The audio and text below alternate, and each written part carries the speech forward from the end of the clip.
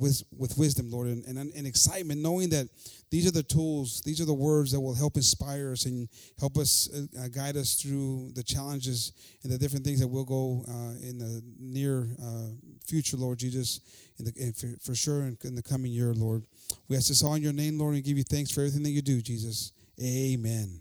I'm going to ask the pastor to pass up. Vamos a seguir alabando a Dios con atención a su preciosa palabra. Amén, hermanos. Es un tesoro, hermanos. Amén. It's a treasure that's been sent from above to give to us. Amen. Praise the Lord. God bless you. Gloria a Dios. Paz de Cristo, hermanos. Dios los bendiga esta mañana. Y pues algunos estoy enfermo, creo, porque los hermanos no nos miro aquí, los hermanos Raúl y la hermana Zuli y la familia. Y ojalá pues que sean mejor y que estén aquí con nosotros a la tarde. Pueden venir tarde, yo creo, ¿verdad? También, porque estado batallando con la salud los hermanos. Y pues vamos a seguir orando, amén, por la enfermedad. Amén, de los que están enfermos físicamente y pues también espiritualmente. Amén. Gloria a Dios. Bendito sea el Señor. Dios los bendiga. Los músicos, gloria a Dios. ¿Qué son tan contentos esta mañana, hermano? Está frío, pero por eso Dios nos dio este lugar para calentarnos. Amén. No hay que quejarnos. Estaba viendo a la hermana Lupita y el hermano Mingo cuando andábamos allá en Utah. Nos poníamos botas de hule para no resbalarnos. Andábamos entre la nieve, andábamos caminando. A veces que había 3 pies de nieve y ahí andábamos las trocas limpiando día y noche.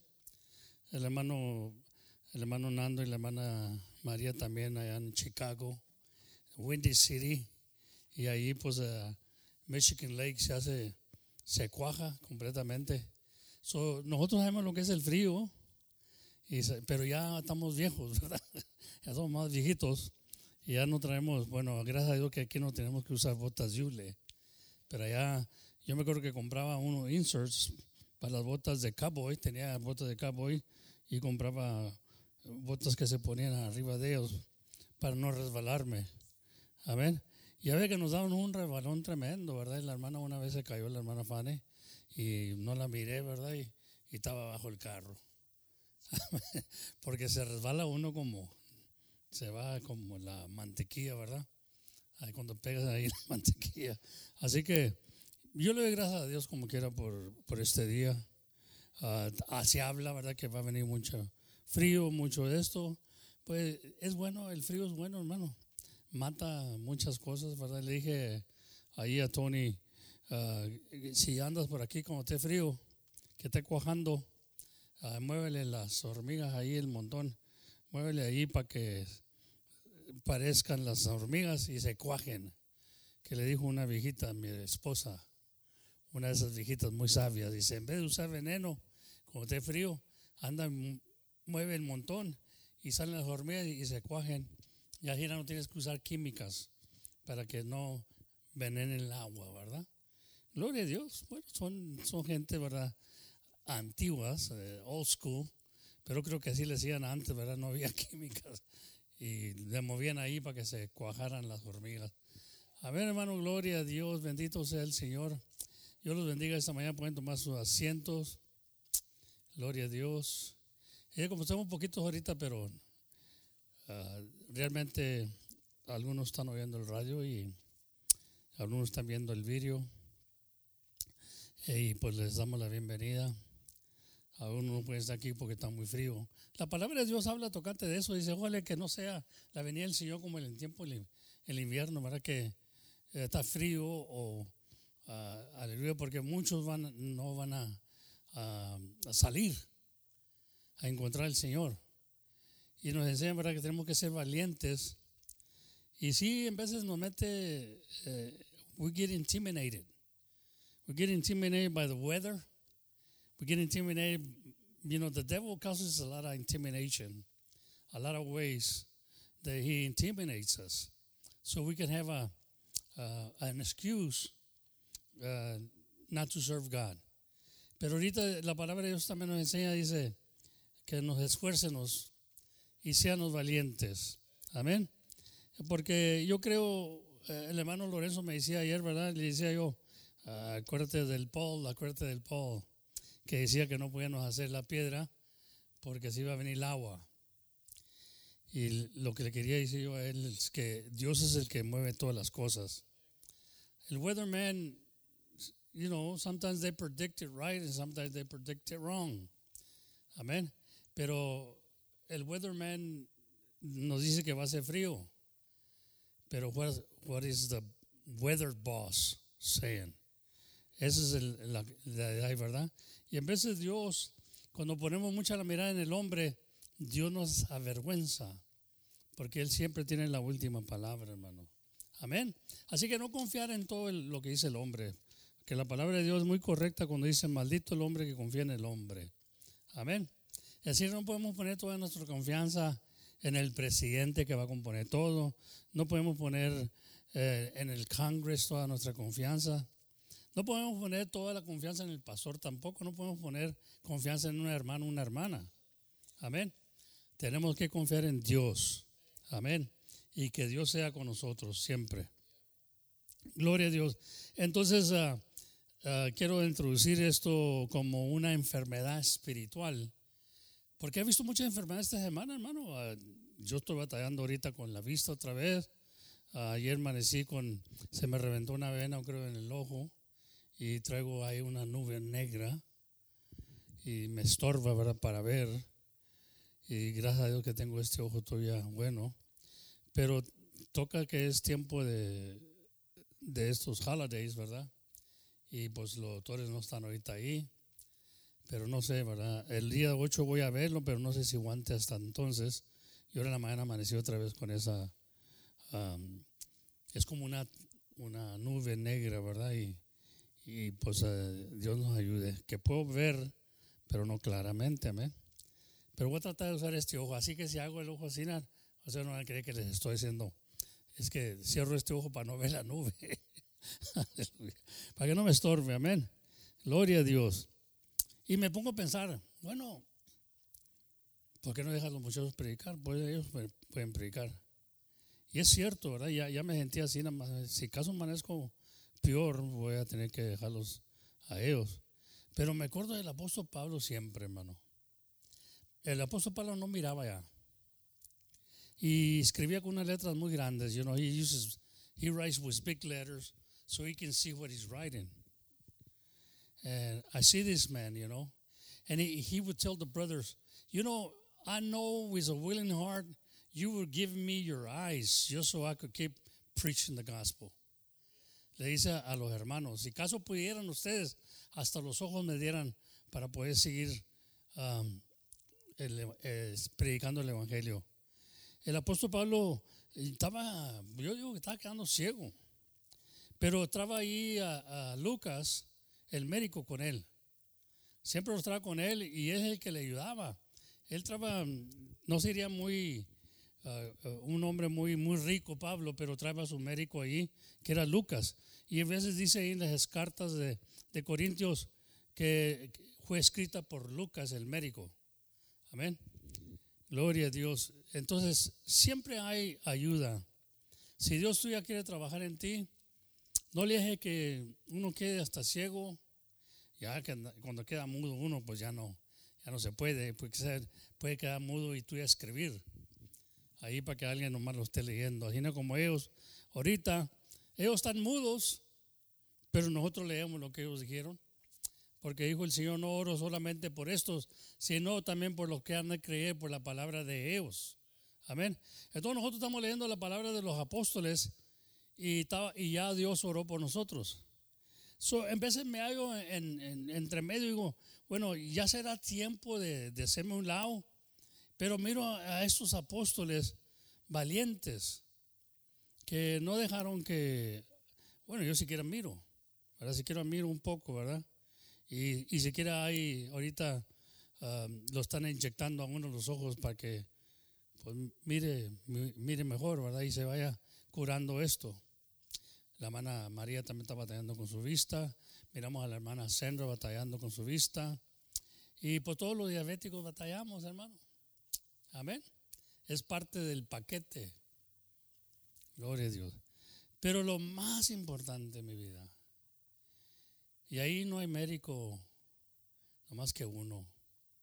Lucas no podía ayudarle a Pablo en la enfermedad espiritual. Lucas no le podía ayudar ahí.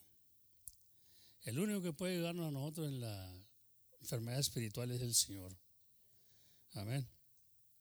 Entonces yo miro que este año tuve una batalla tremenda y la enfermedad espiritual me tumbó. Me tumbó, ¿verdad?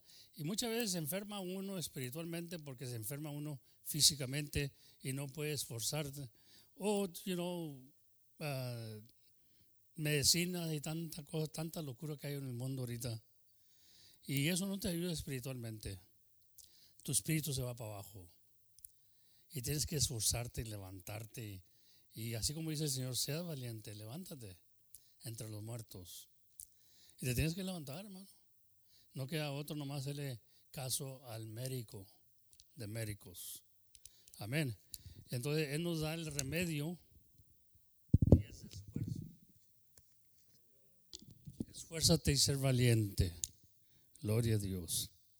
Pero muchos textos hablan tocante de la enfermedad espiritual, que es la más grave. Pero voy a comparar la espiritual con lo físico para ver nosotros que es casi lo mismo. Pero espiritualmente es más grave todavía. Gloria a Dios. Nosotros le damos mucho énfasis a la enfermedad física y oramos al Señor que nos cure el cáncer, que nos cure el diabetes, que nos cure de esto y lo otro, ¿verdad? Y que nos ayude, que haga un milagro. Pero es muy rara la vez que oramos por la enfermedad espiritual. Amén. Y Dios necesita curar también la enfermedad espiritual. Y es el único que la puede curar. Aquí no hay médico en el que me mira los ojos, ni el que me mira. No hay médico que me pueda ayudar. Ni hermano, ni hermana, ni esposa. No pueden. El único que puede ayudarme en lo espiritual es el Señor. Aleluya. Entonces, la enfermedad espiritual es más peligrosa que la enfermedad física. La enfermedad física tiene que ver con esta vida solamente. La enfermedad espiritual nos afecta eternamente. Entonces es la más peligrosa. Porque eso puede causar una muerte espiritual y que te alejes de Dios. Y eternamente no entraremos, ya conociendo el camino de la verdad. Isaías del capítulo 1, 5 a 6 habla de la enfermedad, de pecado, rebelión, idolatría y indiferencia. Ahí en Isaías, si leemos ahí en Isaías, ahí se lo puede poner. Y Dios bendiga a los niños, hermano, a los jóvenes, que no somos muchos ahora, ¿verdad? Bueno, y estaba pensando, ahora esta noche es el choir, ¿verdad?, de los niños. Y ha venido mucha enfermedad a los niños también. Y ya estaba orándole al Señor, ¿verdad? Y digo, ¿cómo? Es que algo bueno va a pasar. Amén. ¿Qué no creen eso? Porque ya estaba planeado esto, pero no estaba planeado el frío, ni la enfermedad, ni calentura, ni pulmonía y todas esas cosas, el flu. No estaba planeado. Pero ya tenemos un plan para glorificar a Dios y los niños están muy contentos, están practicando, pero algunos niños estuvieron enfermos. Y nos hizo reconocer que teníamos que orar, ¿verdad? Porque cuando tenemos nosotros planes, hermano, el enemigo cuando mira que vamos a gozarnos y vamos a darle la gloria a Dios, y aún los niños, fíjese, viene e estorba. Pero es buena señal, nunca lo agarre por mal, diga, que no, el enemigo siempre va a estorbar. Pero es para que nosotros nos esfuercemos. Si no tenemos un enemigo, ¿cómo vamos a saber que vamos a ganar la batalla? ¿Sí me entiende? Si yo digo gané la batalla pero no tengo ni un enemigo, pues muy fácil las gano. Pero cuando se enfrenta el enemigo y comienza a estorbar, entonces ya me meto en oración, me meto a orarle al Señor por los niños, por la iglesia. Y miramos que hay muchos enfermos. físicamente hablando. Por eso algunos no están aquí. Amén. Y gloria a Dios que podemos notar esto y verlo. Pero ahora me pregunto yo, ¿no estarán algunos enfermos espiritualmente? También están. También están espiritualmente enfermos. La hermana Panchita hablaba conmigo esta semana, me decía, ¿cómo traigo ganas de ir a la iglesia? Pero pues no hay nadie que me lleve y que esto, que el otro y que el otro. Le dije, mire hermana, hábleme con tiempo y yo busco a alguien que vaya y la levante. Eso no hay problema. Hay muchos hermanos aquí que pueden levantarnos. Pero hábleme el sábado, pero temprano, no ya el último, cuando voy a andar batallando para buscar a alguien. Pero no habló. Ok, digo yo. Entonces, muchas veces espiritualmente están enfermos y no se esfuerzan a hablar, ¿verdad? O cualquier cosita, ¿verdad? Se levanta y está muy frío. No, ¿para qué voy? Ahí lo puedo oír en la radio. Pero no es lo mismo. Quisiera que fuera lo mismo, nomás el mismo. Lo que está haciendo usted ahí en el radio, nomás oyendo. Pero ya cuando está participando en el servicio, en el culto, es muy diferente. Es muy diferente, hermano. Estamos en persona, ¿verdad? Y dijo el Señor, donde hay 2 o 3 en mi nombre, ahí estaré yo. Gloria al Señor. Entonces tenemos que estar, no ausentes, sino presentes. Mire, ahí Isaías 1, capítulo o versículo 5, capítulo 1, versículo 5. Para que habéis de ser castigado aún, todavía os rebeláis o son rebeldes, toda cabeza está enferma y todo corazón doliente. Desde la planta del pie hasta la cabeza no hay en él cosa elisa, dice, elisa, sino herida, hinchazón o hinchados y podrida llaga.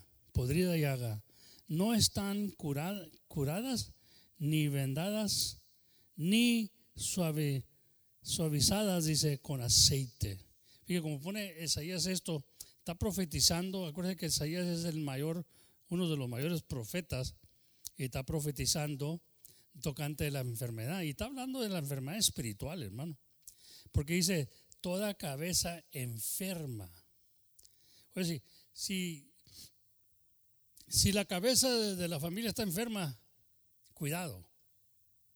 Amén. ¿Y quién es la cabeza de la familia? ¿Quién es la cabeza? El hombre, según la palabra de Dios lo enseña. Si el hombre está enfermo, que viene siendo la cabeza, aleluya, y Cristo como cabeza de la iglesia, y si la cabeza está enferma, todo el cuerpo está enfermo. Si a usted le duele la cabeza, usted lo va a sentir no nomás en la cabeza, en el cuerpo. Se va a notar. Amén. Y así es, hermano. Eso es físicamente. Espiritualmente es la misma cosa.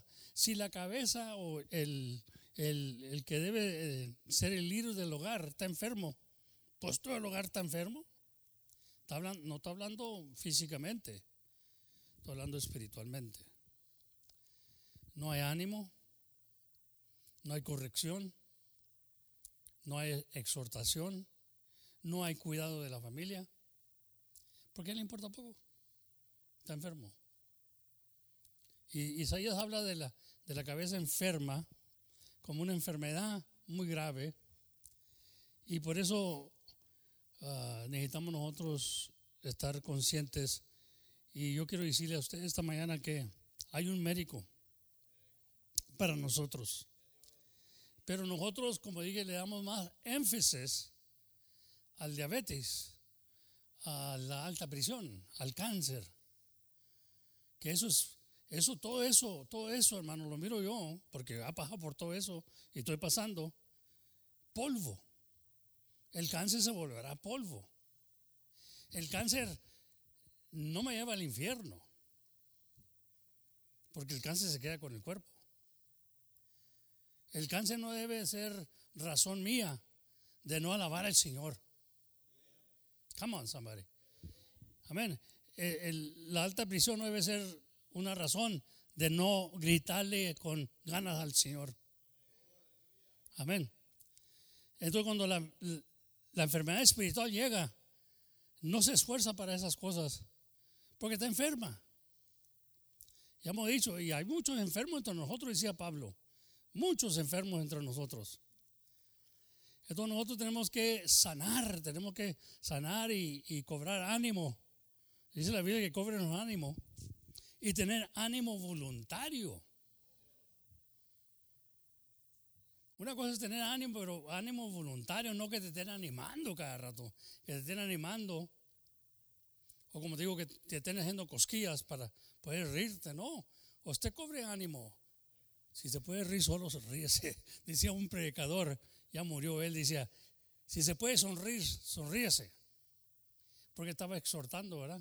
Y estaban los hermanos, sonríese si puede, decía. Porque hasta está duro para sonreírse uno, ¿verdad? Cuando lo están regañando a uno, ¿verdad? Exhortando. Gloria a Dios. Pero debe haber ánimo, porque si no hay ánimo y si no se esfuerza uno, va a seguir enfermo. Y viene dando con lo físico también. Si yo no hago caso a los doctores y no hago mi parte, yo voy a seguir enfermo. Espiritualmente, si yo no le hago caso al médico, que es Cristo, voy a seguir enfermo. Llego tarde al culto, no le pongo énfasis. Come on, somebody. Man, I feel like preaching. I don't see you too good. And that's good, I guess. It's a good thing not seeing you. Amén. Gloria a Dios. Pero la enfermedad espiritual es mucho más grave. Aún yo lo aprendí eso porque yo miro que tengo muchas razones, muchas achaques, excusas. Podía tener, pero no dejo que esas las use Satanás contra mí para dejar yo de alabar al Señor y glorificar a Dios. Y como digo, en veces me quiero hacer un lado, yo, no, pues ya no miro bien. Y luego ahí está Pablo, hermano, ¿me entiendes? Me está picando ahí el evangelio. Pablo estaba quedando ciego. Y luego me acuerdo de aquel cieguito que predicó ahí en JLRV, que no miraba, hermano, lo llevaban de la mano, hermano. Y ahí traen unos jóvenes que le ayudaban. Yo creo que Dios siempre va a provenir, va a darnos la manera. Pero si yo digo, no, yo ya no puedo, yo ya para qué, ya Dios me está enseñando que yo ya no puedo. Y luego ahí está Pablo todavía. Ahí está aquel cieguito de San Antonio que lo vi predicando ahí en JLRV.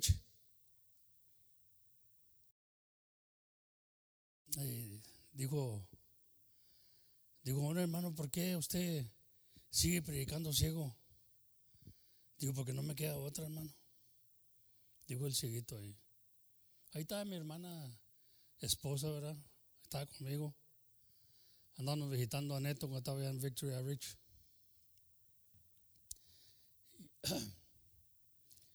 Y todo eso que yo miro, que he visto en mi vida, me la pone por ejemplo Dios, hermano.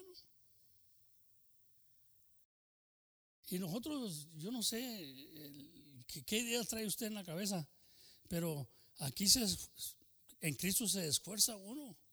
Le da lo mejor, no vamos a decir que le vamos a dar. Si no tienes manera de darle lo mejor, pues no vas a darle tú algo, como digo, físico, ¿verdad? De lo mejor. Pero de lo mejor espiritual le das. ¿Sabes que yo le voy a pegar un grito de aleluya este día al Señor? Aunque me duela los pulmones. Aleluya, gloria a Dios. Amén. Porque me acuerdo que me dijo el Satanás, ¿verdad? Es mentiroso el Satanás, porque es bien mentiroso. Dice que es padre de mentira, fíjese. Es padre de mentira. Me dijo, tú ya no vas a poder predicar ni gritar porque te quitaron un cacho del pulmón. Y me dijo el doctor, dijo, vas a notar que te vas a cansar un poco, ya no vas a poder subí escalones como subía. Hermano, yo lo subo, gracias a Dios, y todavía le canto al Señor, gracias a Dios. Pero esa cosa me quiso como meter miedo el enemigo. Y Dios es maravilloso. Déjeme decirle a usted que Dios es maravilloso. Lo que tú crees que no puede hacer es cuando Dios se manifiesta, para que mires que no eres tú, Él es nuestra suficiencia. Él es nuestra suficiencia, hermano. Entonces, tenemos que orar por aquellos también que están enfermos espiritualmente.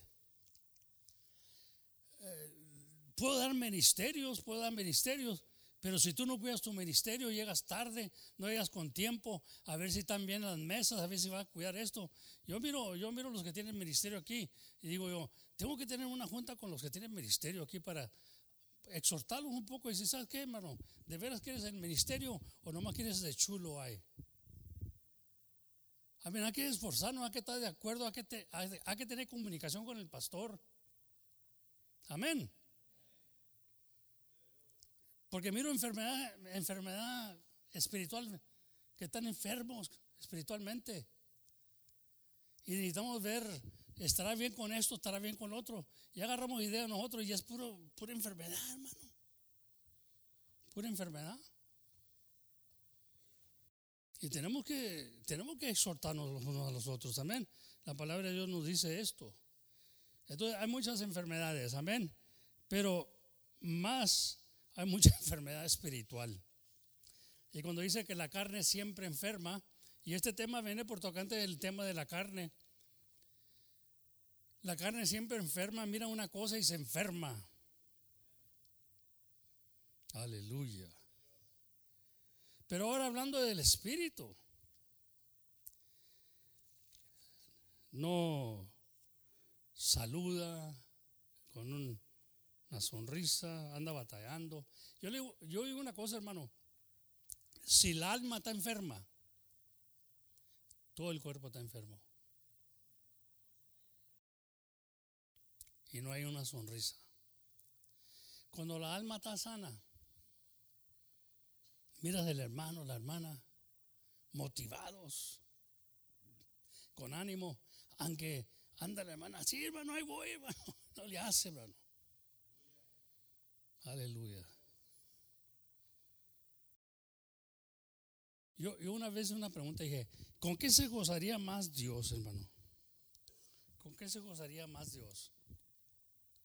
Vamos a ir con una hermana, un hermano que anda, que se fació el pie y que venga alabando al Señor. O un hermano que nunca tiene nada y ¡ay, aleluya! Y dice el Señor, no, pues, como el Satanás le dijo de Job, no, digo, pues tiene todo. ¿Cuánto no te va a alabar? Aleluya. Pero cuando uno anda y Dios mira que le estás dando todo, aunque no es más con aquel que está bueno, aquel le da más de sus fuerzas, pero pues no tiene nada. Entonces él dijo de la viuda, ella ha dado más que todos. Dijeron los que dieron más, dijeron, pero ¿cómo? Si nosotros dimos. Sí, hijo, pero ustedes dan de lo que les sobra. Esta dio todo lo que tenía. El Señor mira, hermano, y se agrada a Dios. Y nosotros estamos con el concepto de que Dios, si le doy, ¿me entiendes? O le doy mis fuerzas, pues físicamente estás bien. Pero cuando estás enfermo y le das, ahí es donde se agrada a Dios. Ahí es donde Dios mira tu corazón. Por eso los mandó al desierto. Los mandó al desierto porque quería probar lo que había en sus corazones. ¿Y qué es lo que había en su corazón? Puras quejas. Y fueron destruidos en el desierto. Y Dios no quiere una iglesia de quejas. Amén. Quiere una iglesia que siempre alabe al Señor y esté dispuesta. Y el que diga ese canto, el hermano Manuel puede cantar ese Aleluya inijao, pero cuando venga la prueba estará cantando Aleluya inijao. Yo creo que sí, pero el hermano ha enseñado mucho valentía. Pero llegará un día que va a decir el hermano, ¿dónde está el Aleluya inijao, hermano? Lo voy a tener que decir, o él me va a decir a mí. Amén. Es fácil cantarlo y se oye bonito, pero cuando llega la hora de la prueba, is there a hallelujah anyhow? Se acabó el gozo, mire. Se acabó el gozo. Nomás en esto les asusté.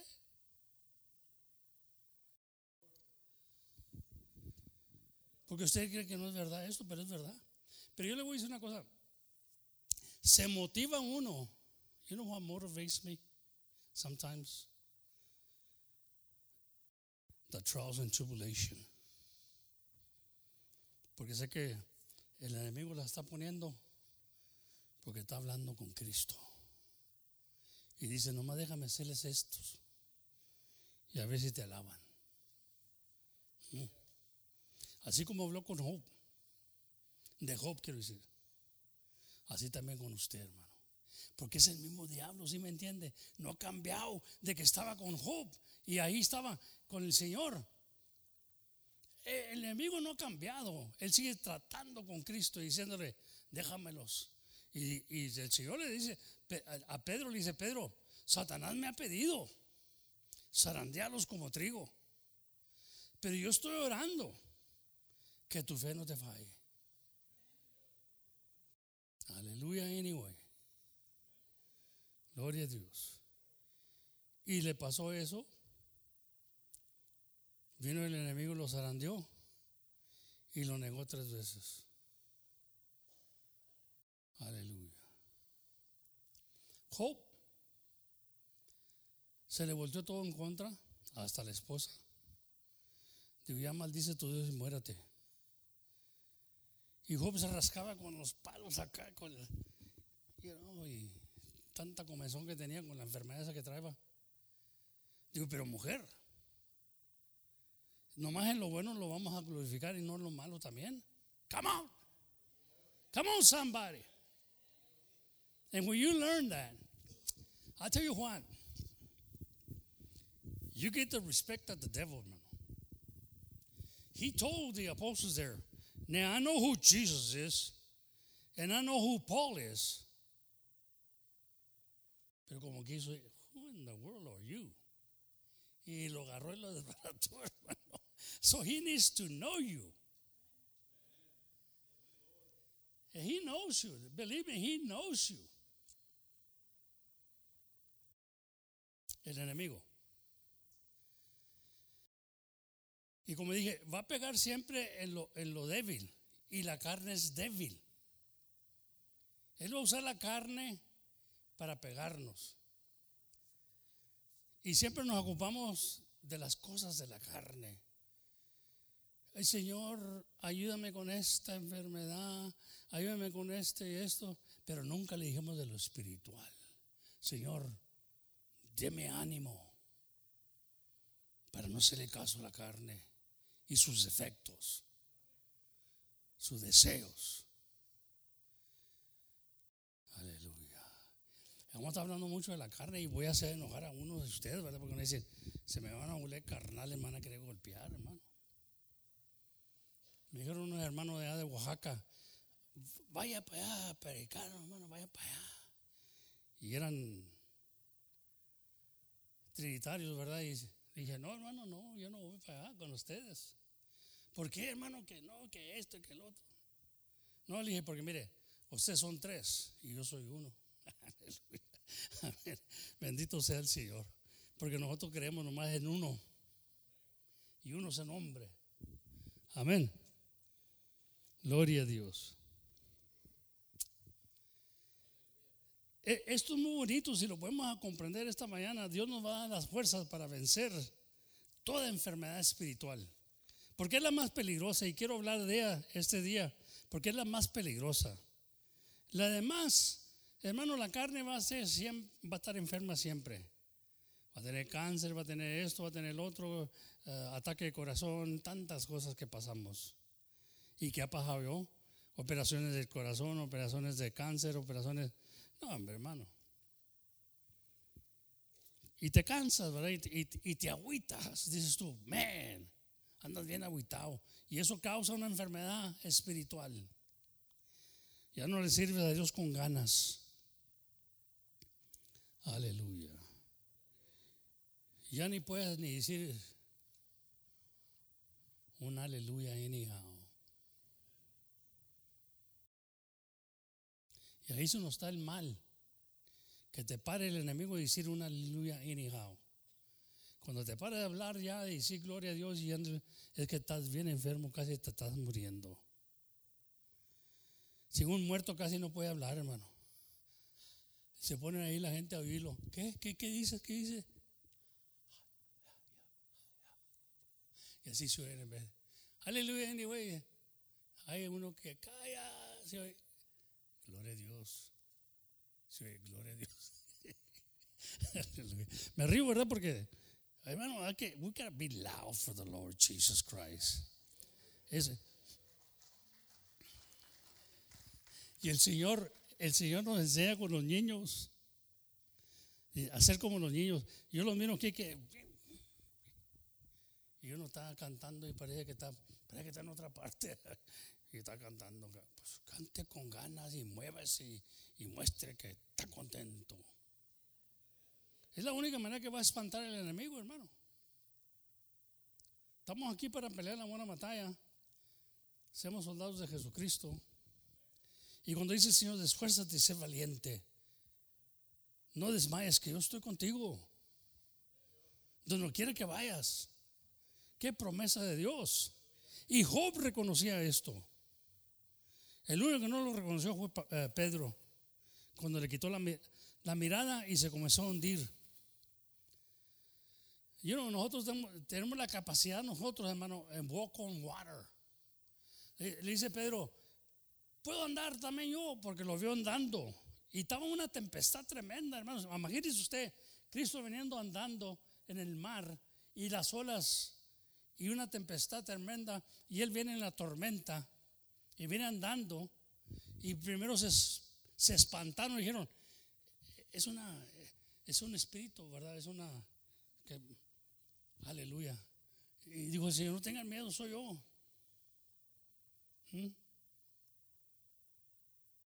Y cuando Pedro lo conoció, dijo, Señor, ¿puedo andar también yo?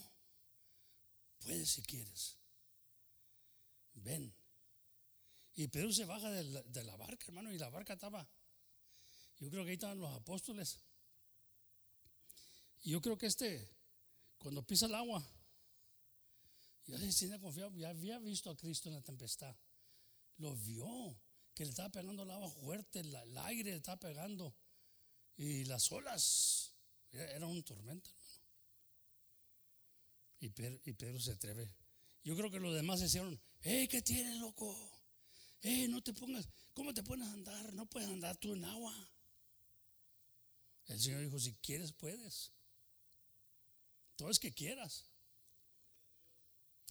So all that to me, after you go through the trials and tribulations, it means to me, troubled waters. Problems. Tenemos un problema y nos aplasta, nos pachurra, nos ahoga. Y ahí mira el diablo y dice, cualquier agüita lo va. Y decía un hermano, y dejemos nosotros, te estás ahogando en un vaso de agua. Te estás ahogando en un vaso de agua, no es un mar. Sigue adelante, sigue, que no te importe nada. Dios nos ha dado poder y confianza en Él. Entonces Pedro comenzó a andar, ¿verdad? De unos pasitos, creo, y aquellos todos espantados, ¿verdad? Los demás que se quedaron en la barca. Entonces, pero al momento comenzó a andar y le comenzó a caer el agua fuerte, aire fuerte, y las olas se movían. Y comenzó a ver todo eso y se hundió. Se hundió otra vez. No te hundes otra vez. Se hundió. ¿Por qué? Porque le quitó la mirada a Cristo. Y es lo que pasa cuando tenemos problemas. Estamos viendo el problema en vez de estar viendo a Cristo. El poder que nos ha dado Cristo, hermano. En mi nombre, dijo, echarás fuera demonios. En mi nombre sanarán los enfermos. Óyeme, yo creo que Dios estaba hablando más, y yo creo que Dios estaba hablando más en lo espiritual. Y nosotros acá estamos con Isaías 53, creyendo que es lo físico. Aleluya. Lo físico lo tiene el doctor aquí, tengo el doctor Klein allá, tengo el doctor que curan del cáncer, tengo esos doctores que me curan en lo físico. En lo espiritual, el único que me cura es Dios. Es el único. El doctor Klein no me puede curar a mí espiritualmente. So you know, I gotta see this. So it's giving me, I think, you know, I want to think that it gave me revelation and it gave me new hope. And not to pay attention to all these things that happen to me physically. No puedo estar llorándoles a ustedes cada rato que aquí, que estoy malo y que esto, que me duele la muela. Hermano, como le dije a uno, si te duele la muela, ahí está el dentista, hermano. Andaba un evangelista que andaba ahí orando por unas muelas nuevas. Y bueno, pues si quiero una muela nueva, me va a costar dinero, pues me la pongo. El Señor no le importa esas cosas, deje de decirle que no le importa. Ya me mostró a mí Dios que no le importa eso. Lo que le importa, cómo estoy mascando la palabra. Me duele para mascarla, entonces necesito el dentista de dentistas conmigo. Amén. Porque acuérdense que Jeremías dijo, se hallaron tus palabras y yo me las comí. Necesitamos muela espiritual también para comernos la palabra de Dios y molerla bien, hermano, que nos haga provecho. Ahora, no es que sea yo muy valiente, y no soy valiente. También tengo miedo a las operaciones, pero me ha enseñado a poner mi confianza en Él, el que lo dijo. Nunca te dejaré ni te desampararé. Estará contigo hasta el fin del mundo. Tengo que confiarme en alguien. Aleluya. Gloria a Dios. Entonces, la cabeza de muchos está enferma porque contiene creencias enfermas. Contiene creencias enfermas y pensamientos corruptos. Creo que estuvimos hablando de la carne. Todo lo que entra está enferma. El corazón está enfermo. Aleluya, pero estamos hablando de un corazón ahora. Yo miro que en el corazón ahora hacen trasplantes, físicamente hablando. Te dan un corazón nuevo, ¿verdad? ¿Han oído eso, hermano? ¿O no están aquí en este mundo? Hacen trasplantes. Yo me acuerdo que estábamos allá en Utah y el primer trasplante que hicieron fue una pompa que crearon. Nada más que no duró mucho el cliente porque estaban experimentando todavía. Pero después se oyó que pusieron corazones físicos de otra persona, trasplantes. Ahora hacen muchos trasplantes, hermano. Y también Dios hace trasplantes. Si lo hacemos en lo físico, Dios lo hace también, aleluya, en lo espiritual. Ahí en Mateo capítulo 15, 18 dice ahí, mas lo que sale de la boca del corazón sale. ¿Se fija? Depende de qué está saliendo de la boca. Y esto contamina al hombre. Porque estaban preguntando ahí, oye, ¿por qué comen, tus apóstoles comen tú ya no se lavaron las manos y están comiendo pan? Y dijo el Señor, ¿sabes qué? Eso no contamina al hombre, sino lo que sale de la boca del hombre. Eso es lo que contamina al hombre, no lo que entra a la boca. Come on, somebody. Ahora estamos con mucho cuidado, ¿verdad? Lo que comemos, hermano. Ay, porque nos puede contaminar. Lo que te está contaminando es lo que está saliendo de la boca, no lo que está entrando a la boca. El mismo Señor lo dijo. Mas lo que sale de la boca, dice, del corazón sale. Y esto contamina al hombre, porque del corazón salen los malos pensamientos. Muchos creen que el corazón es la pompa. Esta es una pompa, por eso le pusieron un trasplante, pero era una pompa. Y jalaba la pompa cuando ¿qué querían? Y comenzaba a jalar la pompa. Pero no es igual, hermano. Aleluya. Amén. El hombre trata de llegar, pero nunca va a ser el hombre como es Dios. Dios hace todo perfecto.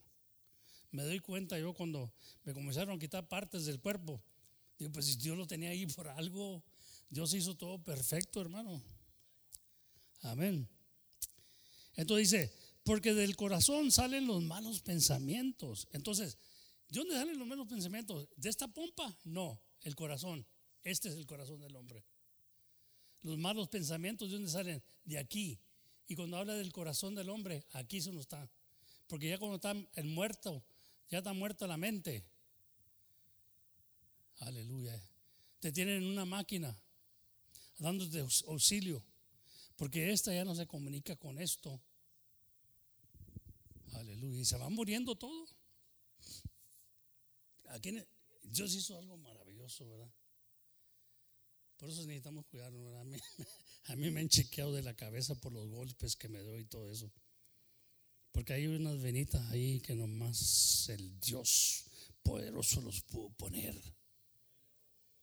Y aquí están los pensamientos del hombre, no en la pompa. Entonces cuando la Biblia habla del corazón del hombre, está hablando de aquí. Salen los malos pensamientos. Aquí se graba todo. Aquí sale todo. Y sale por la boca. Lo que tienes en la computadora. Amén. Porque del corazón salen los malos pensamientos. Dice, muertes, adulterios, fornicaciones, hurtos, falsos testimonios, blasfemia. Amén. Un día lo vamos a aprender eso, ¿verdad? Porque esta pompa nomás lo que está, en vez de estar bien, en vez de estar mal, en vez de pompea muy rápido, en vez de pompea muy despacio, y le ponen máquina a uno ahí para que esté pompeando, para regularlo. Pero esto, ¿desde quién lo puede regular? Aleluya, nomás Dios. Gloria a Dios. Ojalá que estemos entendiendo, ¿verdad? Muchos tienen problemas con el corazón. Las enfermedades del corazón físico son de las más comunes y más peligrosas. Dígame. Aleluya. Bendito sea el Señor. Pero mucho más tienen problemas con el corazón espiritual. Muchos son como Simón, que le dice ahí Pedro, ahí en Hechos, el capítulo 8, 21, tu corazón no es recto delante de Dios. Porque este hombre miraba que ponían manos sobre la gente y recibían el Espíritu Santo. Entonces se le ocurre y dice, ¿qué tanto por el Espíritu Santo? ¿Qué tanto quieren? ¿Qué tanto dinero les puedo dar para que me den, para que yo tenga el Espíritu Santo, pueda orar para que reciban el Espíritu Santo? Porque este hombre negociaba. Este hombre traía a una muchacha que adivinaba y la usaba para hacer dinero. Y él lo que estaba interesado es el Espíritu Santo para hacer dinero. Entonces Pedro le dice, tú tienes un corazón corrupto. Aleluya. El Espíritu Santo no se compra con dinero. Ese lo da Dios. Pero él lo quería para negociar, como hay muchos ahorita. Hay muchos negociantes con el Evangelio que están negociando con el Evangelio.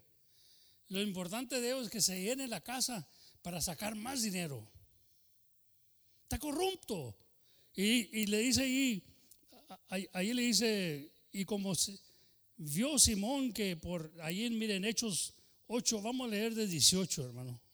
Hechos 8, 18.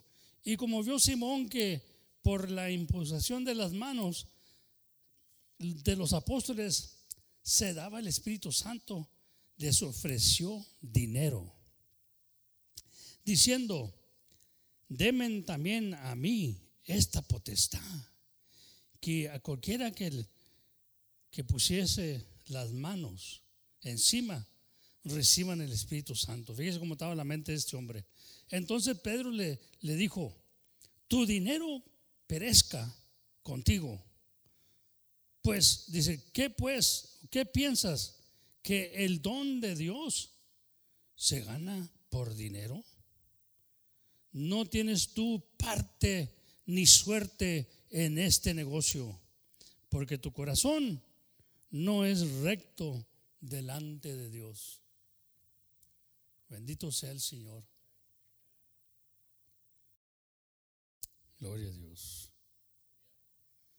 Yo siempre he creído, hermano, y sigo creyendo hasta que Dios me enseñe diferente, ¿verdad? Hasta ahorita no me ha enseñado. Aleluya. Yo estoy maravillado. Si Dios me dijera ya ahorita, ya córtale aquí, le cortaría, pero me fuera con todo lo que Dios me ha dado para ver. Son maravillas. Dios me dijo un día, yo sentí mi corazón con la palabra de Dios y todo eso que leo, ¿verdad? Que Dios nos iba a dar un radio, nunca íbamos a estar cobrando a la gente para que estuvieran oyendo el radio. Porque ahorita hay mucho negociante, su corazón no está recto delante de Dios. Porque de gracia hemos recibido y de gracia hemos de dar. Debemos de dar, quiero decir. Amén.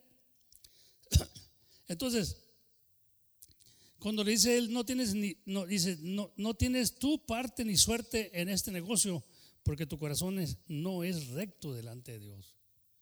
Oye, hermano, la palabra de Dios me enseña a mí que Él no ha visto justo en la tierra que mendigue pan. Y ahorita hay muchos mendigos mendigando con el evangelio. ¿Puedo creer lo que le digo? Y por eso muchos de los hermanos que nos visitaban, cantantes, dejaron de visitarme. Porque un día les dije yo eso. Porque una vez me habló un hermano y dijo: hermano, usted está mal imponiendo a la gente allí. Porque dijo: quiero ir para allá, hermano, visitarlo. Le dije: hermano, no podemos ahorita porque apenas tuvimos el hermano cantó aquí, esto y lo otro. Digo: pues hay una ofrenda, sáqueles a los hermanos, hermano. Queriéndome mandar es la mía allá, mandaban para acá. Le dije: hermano, nosotros no acostumbramos eso. En estas iglesias no se acostumbra sacarle dinero a las almas para tener contento a usted, hermano. No las estoy mal imponiendo. El Señor me enseña que no esté sacándole dinero a las ovejas. Ellas dan suficiente ya. Pues se ofendió, creo, el hermano, porque le dije: ¿sabe qué, hermano? Ahora, ¿usted cree que yo lo mantenga? Déjeme decir una cosa: la palabra de Dios dice que no ha visto justo en la tierra que mendigue pan. Y si es justo, hermano, hay que poner nuestra confianza en el Señor. Yo le voy a decir una cosa: si el Señor nos para de dar y el Señor ya para de esto y se para el radio, es porque el Señor quiso. Amén. Pero le damos, mientras Dios nos está ayudando, le damos al Señor lo que es del Señor. Y no cobrarle a la gente. Yo no miro a Dios que cobró por un milagro, hermano. Como hay predicadores que salen en el radio y dicen: mándame $1,000 y yo voy a orarle al Señor que te haga un milagro. Oye, hermano, corruptos por el amor al dinero es la raíz de toda maldad.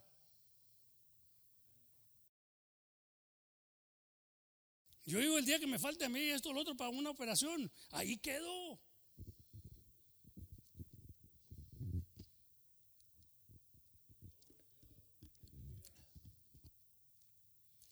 Usted no mira aquí la iglesia está pide dinero sacándole y hablándole de los diezmos. Todo tiempo, dije. Pues, ¿cada cuándo lo tenemos que recordar? Eso le pertenece a Dios. Pero eso es cosa de usted y Dios, hermano. Porque la palabra de Dios nos enseña claramente. Bendito sea el Señor. Ojalá que se esté gozando. Yo me gozo en el Señor. Gloria a Dios. Pero el Señor hace trasplantes de corazón y va cambiando los corazones. Ahí en Ezequiel, hermano, alaben al Señor cuando puedan, hermano, para que me viven con este chamuco. Ahora se puede trasplantar el corazón. En sentido figurado, esto es necesario también. Quitaré el corazón de piedra y de un medio de su carne les daré un corazón de carne, dijo el Señor. Si el Señor también está en el negocio de trasplantar, pero Él va a quitar el corazón de piedra y va a poner un corazón suave, que no sea tan duro el corazón. Me acuerdo mucho del canto ese de corazón, quiero platicar contigo. Corazón, te quiero hablar como un amigo. Porque dice que el corazón es el engañoso de todas las cosas. Y Dios tiene que quitar ese corazón engañoso y poner un corazón recto, un corazón limpio. Y está trabajando todavía nosotros. Quita corazón negro y pone un corazón, bueno, no hice un corazón blanco porque ya estoy hablando, ya estoy condenando a los negros. No me van a colgar por eso. Un corazón de piedra y pone un corazón de carne. Amén. Ezequiel dice, otra vez leer ahí 11:19, y les daré un corazón y espíritu nuevo daré en sus estañas, y quitaré el corazón de piedra de su carne y daréles corazón de carne. Gloria a Dios. El Señor lo puede quitar. Si alguien puede hacer trasplante, me acuerdo cuando me operaron del corazón, los muchachos estaban preguntándole ahí al Dr. Humes, se llamaba, o se llama todavía, pero ya no está aquí. Parece que dijeron que se había movido para Midland. Un buen doctor del corazón. Entonces le están haciendo preguntas ahí a él. Have you done operations like this? Porque pues me iban a abrir para operarme de las 4 venas que tenía plugueadas. Dijo, yeah, I've done them. I've done quite a bit of them. Y estaba Gabo ahí preguntando y le hecho, they were concerned. Y luego dijo, I do transplants. Cuando dijo I do transplants, le dije, ya párenle. Ya con eso tengo. Es buen doctor. Amén. Es las venas para él es cualquier cosa. Pero ya cuando hace un transplant, le dije, ya está bueno, ya no le hagan tanto, ya no le muevan tanto, no lo van a hacer enojar, ¿me entiendes? Y ya, si hace trasplantes, puede. Yo creo que también a usted lo operó cuando le dije, hermano, le recomendé el Dr. Humes, hermano Nando. También se operó el hermano con él. Amén. Entonces, si Dios quita un corazón de piedra y pone un corazón de carne para que le obedezcanos. ¿Y sabe lo que pasa cuando no le obedecemos a Dios todavía? Y cuando estamos enfermos espiritualmente, es porque tú ya tenemos un corazón de piedra. Ahí está todo, hermano. De ahí mana la vida, dice la palabra de Dios. Mire, gloria a Dios. Vamos ahí a leer en el nombre del Señor Jesucristo. Bueno, creía que lo tenía aquí, en lo lo puse. Aleluya. Bendito sea el Señor. Amén, amén. Bueno, ya nos dice el Señor que del corazón mana la vida, ¿verdad? Ahí está todo. Fíjese que en la sangre, ahí está la vida. Por eso cuando van y le sacan sangre a uno del lab work, le sacan la sangre, ahí estudian su vida. Yo decía, bueno, ¿y el otro por qué quiere cada 3 meses me quiere estar chequeando del diabetes? Son 90 días. Y él va a ver qué hizo en 90 días el diabetes o la sangre, ¿verdad? ¿Cómo está? Te leen. Ahí en la sangre está la vida, hermano. Ahí el corazón, de ahí emana la vida. Está mandando la pompa esa. Aleluya. Y hablando de lo físico. Gloria a Dios. Y todo lo que maneja todo eso es esto. Es algo maravilloso. Amén. Esta mente, hermano, tiene la capacidad. El que creó la bomba atómica, le pesó haber hecho la bomba. Cuando hizo todo el destrozo que hizo, le pesó. Pero qué mente. Si tiene una mente uno para destruir, puede tener una mente para hacer vivir, hermano. Y yo admiro a Dios en esto. Dios es el que compuso todas las cosas. Aleluya. Mire, vamos a leer ahí en 1 Corintios. 1 Corintios, aleluya. El conocimiento también, cuando estamos, bueno, déjame leer aquí un comentario que tengo aquí. Ahora se puede trasplantar el corazón en sentido figurado, dice, esto es necesario también. Quitaré el corazón de piedra y otra vez, como dice ahorita, ¿verdad? Y pondré uno de carne. También hay hinchazón, o se hincha uno. Y a veces tiene que tener cuidado eso. La Biblia habla tocante de una enfermedad. ¿Verdad que a veces dice que inflammation? Sometimes you create inflammation. Casi la más de las enfermedades porque sometimes is inflamed. Tomamos Advil en vez de para the inflammation of a toothache o lo que sea. Y eso te va calmando la inflamación. Pero a veces también nos inflamamos espiritualmente. Fíjese como dice ahí en 1 Corintios capítulo 8 y 1. Y por lo que hace y por los que hacen el sacrificio a los ídolos, sabemos que todos tenemos cencia. La cencia hincha. La cencia hincha. Mas la caridad edifica. Pues acuérdense que Pablo decía, yo prefiero hablar 5 palabras en mi idioma que la iglesia me entienda para edificación. No usando esto como para hincharnos. Amén. Y dice, y si alguno se imagina que sabe algo, aún no sabe nada. Come on. ¿Se acuerda que les hablo mucho de la vanagloria?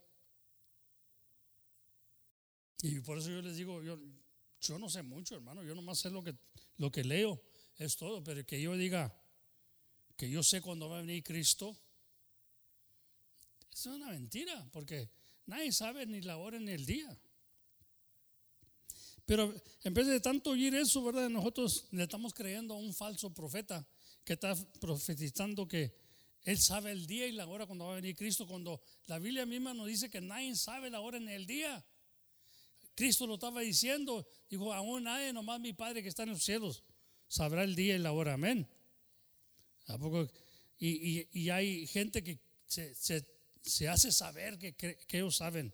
No, mentira, hermano. Y si alguno se imagina que sabe algo, aún no sabe nada como debe saber.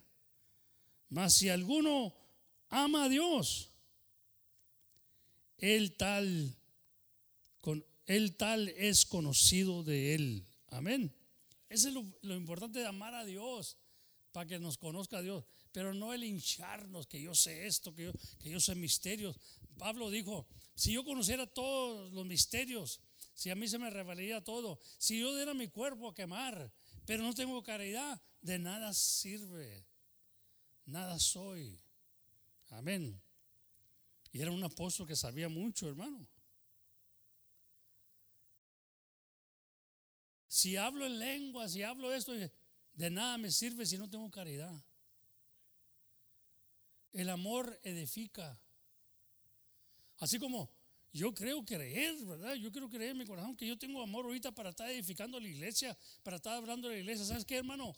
Ya sal de la enfermedad espiritual. Despierta tú que duermes y te alumbrará Cristo. ¿Quieres alumbrar otra vez? Despiértate. Algo te tiene apagado, despiértate. Shake it off. Porque algo se nos pega en vez de como las garrapatas, hermano, y tenemos que echar ese polvito que le echamos a los perritos en vez de, para que se suelten. La palabra de Dios, sí, hermano. Amén. O ya lo que, para que le ponga una charla al perro para que no se le arrimen las garrapatas, hermano. Porque todo es que se agarra la garrapata. ¿Y sabes lo que está haciendo? Te está sacando la vida, ¿verdad? Te está sacando sangre. Se va hinchando la garrapata y le pegas y salta pura sangre. Te sacó vida. Te está sacando vida. Y así lo que tienes pegado ahí te está quitando la vida, hermano, hermana. Porque tú no te sacudes. ¿Por qué cree que los perros hacen? Van y se mojan y te bañan todo. Ya tenemos que ser nosotros también sacudirnos, bro. Ya ves que tenemos, no nomás turn around, no. Sácale.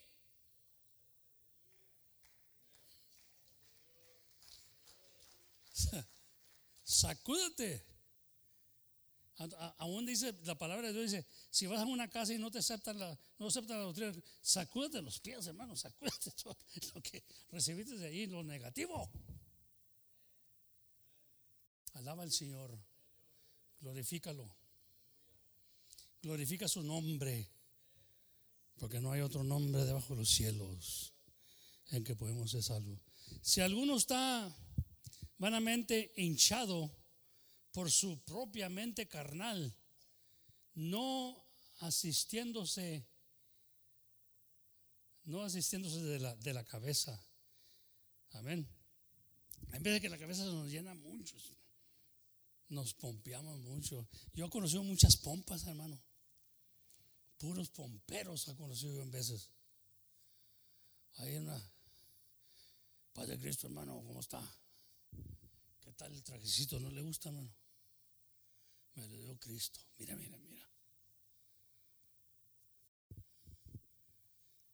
$700. Por favor. Y luego está el otro allá. No, pues yo nomás pagué 700. Esto me lo vi en sales, hermano. ¿Qué es eso, hermano? Por favor.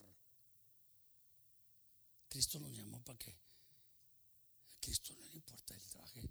Él dice, no seas como los gentiles que usan todas estas cosas, el que vestirse, el que comer. Antes no me enfermaba espiritualmente yo, hermano, que digo, no, esta es pura pompa esto, puros pompazos aquí, pura compresora, se hinchan. ¿Saben un versículo? Ya se hincharon, hermano.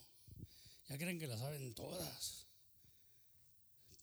No me acuerdo con quién hablaba el otro día. Decía yo, hermano, puedes leer la Biblia, pero nunca la vas a entender hasta que pases por lo que te está diciendo.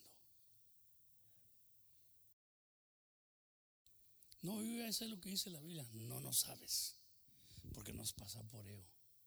Hasta que pases, te das cuenta. Literalmente podemos leerla.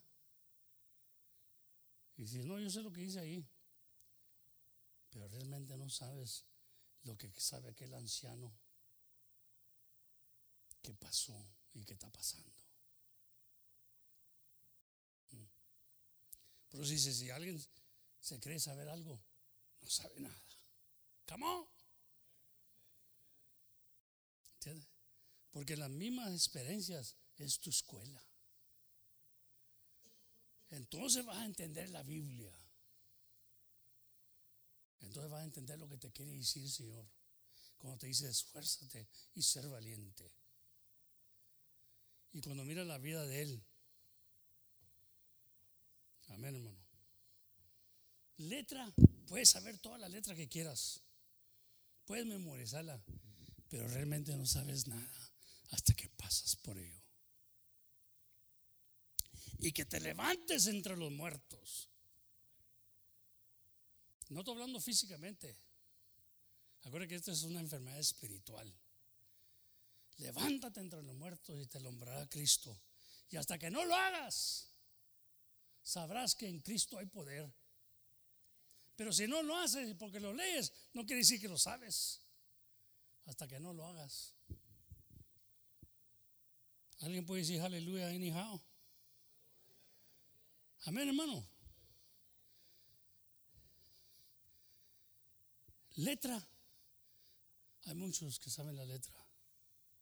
Por eso dijo Pablo, si supiera todos los misterios que están escondidos y no tengo caridad, nada soy.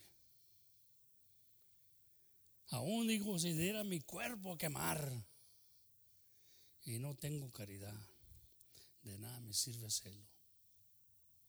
Si hablase lenguas que él hablaba más que todos y no tengo caridad, porque dice que las lenguas van a hacer, se van a acabar, la profecía se va a acabar, pero la caridad, eso nos necesitamos nosotros. Charity, love will overcome everything. Amén. Y tenemos que tener caridad para los unos y los otros, hermanos. Aleluya. Por eso, si alguno entre nosotros parece que sabe algo, dice ahí, gloria a Dios. Por lo tanto, si alguno entre vosotros se cree sabio en este siglo, ahorita, en este momento, hágase ignorante para que llegue a ser sabio. Pero ¿cómo está eso? Dijo el hermano, una vez le dije a un hermano, mire hermano, está hablando antes de tiempo, hermano. Dice que hay tiempo para hablar y hay tiempo para oír. Ahorita es el tiempo de oír. Usted está hablando ya. Dijo, pues, entonces ¿para qué viene a Cristo? Ahora que sé estas cosas, porque ahora me dice que no hable. Hermano, porque se está adelantando. Porque cree que sabe un texto y ya sabe todo. No. Como me decía el hermano Gómez a mí, me daba señal la edad de la mesa, porque sabía que yo me estaba desbaratando para decir algo. Esos son los viejos o los ancianos. El obispo del Dec.31.2017 que le decía al hermano, me miraba que yo quería. Teníamos una junta del concilio, ¿me entiendes? Y ahí estaban los hermanos y luego me dice el hermano, muy paciente el hermano, dice, cuando llegue a casa, hermano, no le platique nada a la hermana, lo que vio aquí, lo que vio. A mí yo nunca tuve una mafia, ¿me entiendes? Pero una mafia, hermano. Yo no sé lo que es una mafia, pero ahí tenían recorders, tenían todo. Abrían sus belices. Padre Cristo, varón. Y yo, pues, ¿qué es eso, bro? Hinchados.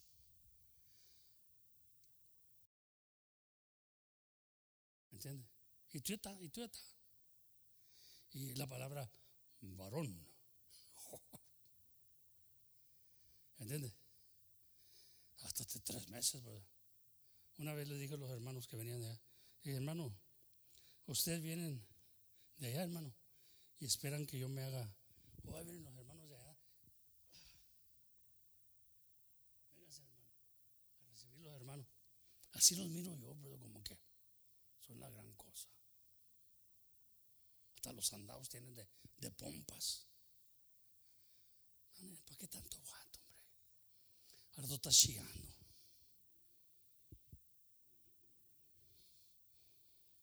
Amén.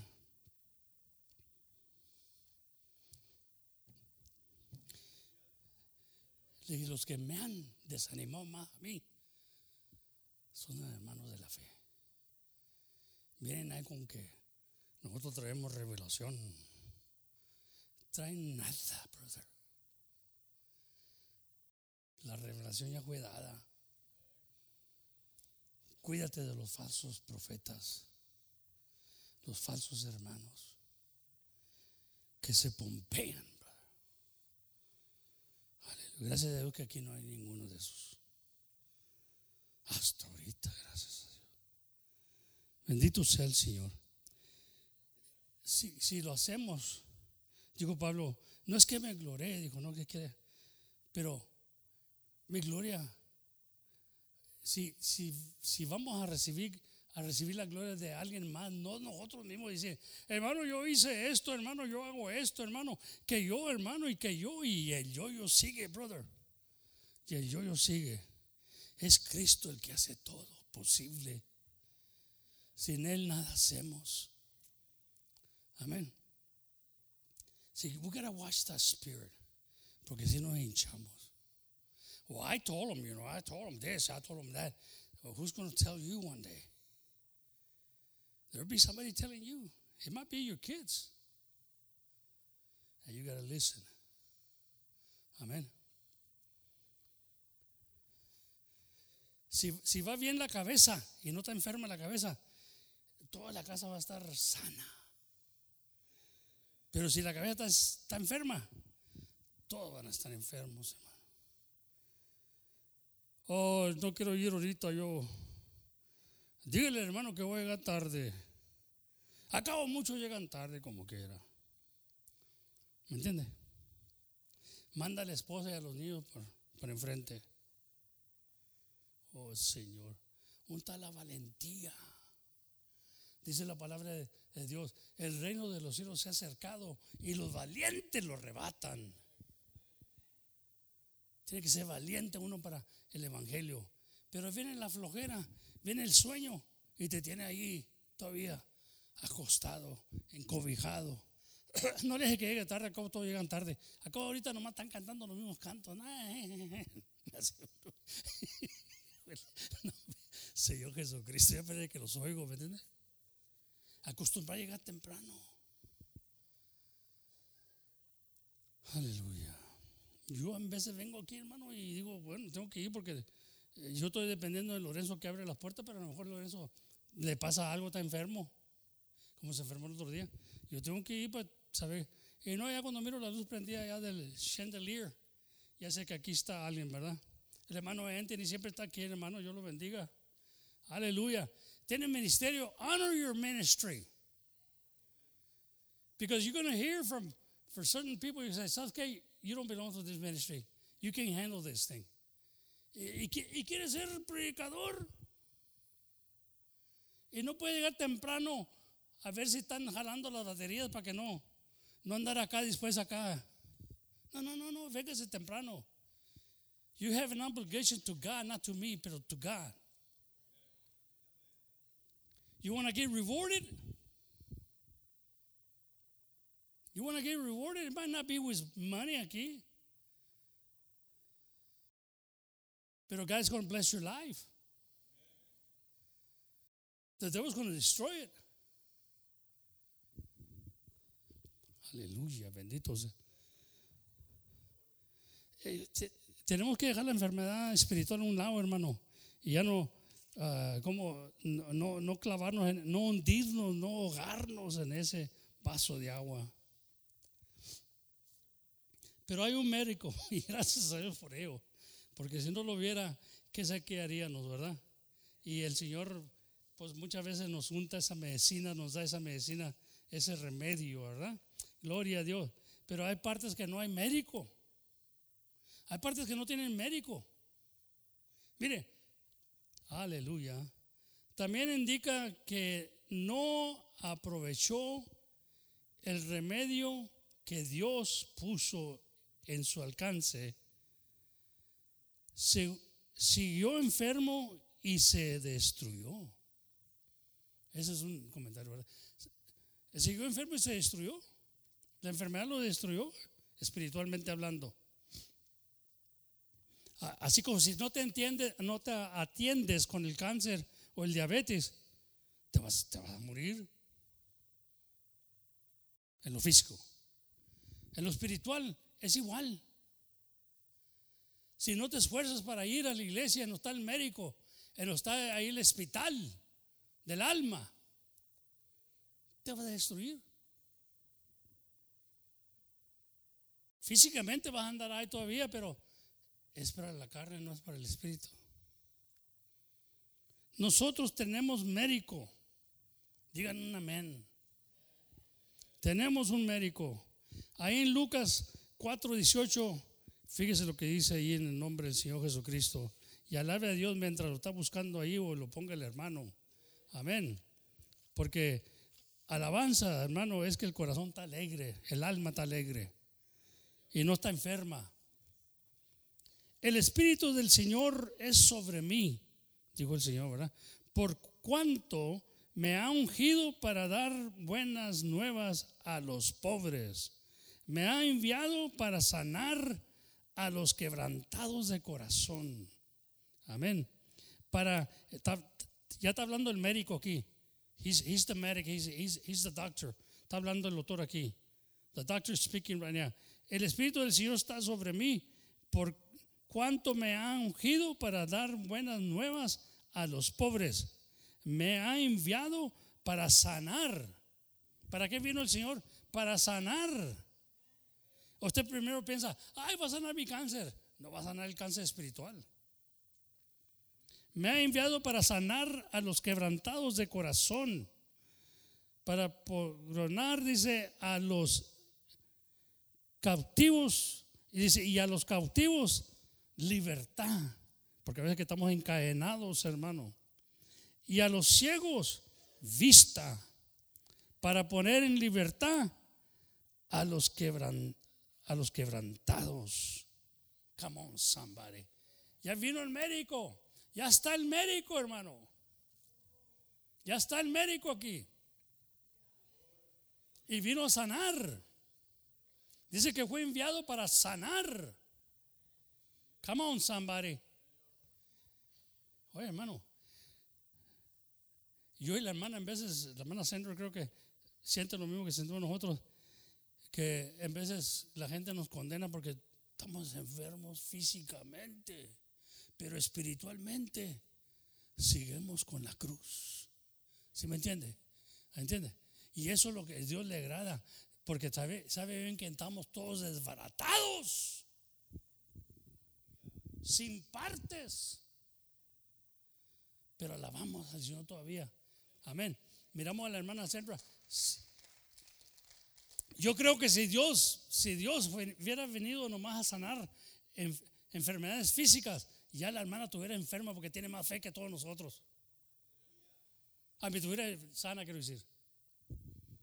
Pero la hermana sigue enferma físicamente, pero espiritualmente. Yo les aseguro que ahorita está hablándole de Cristo a alguien ahí en diálisis.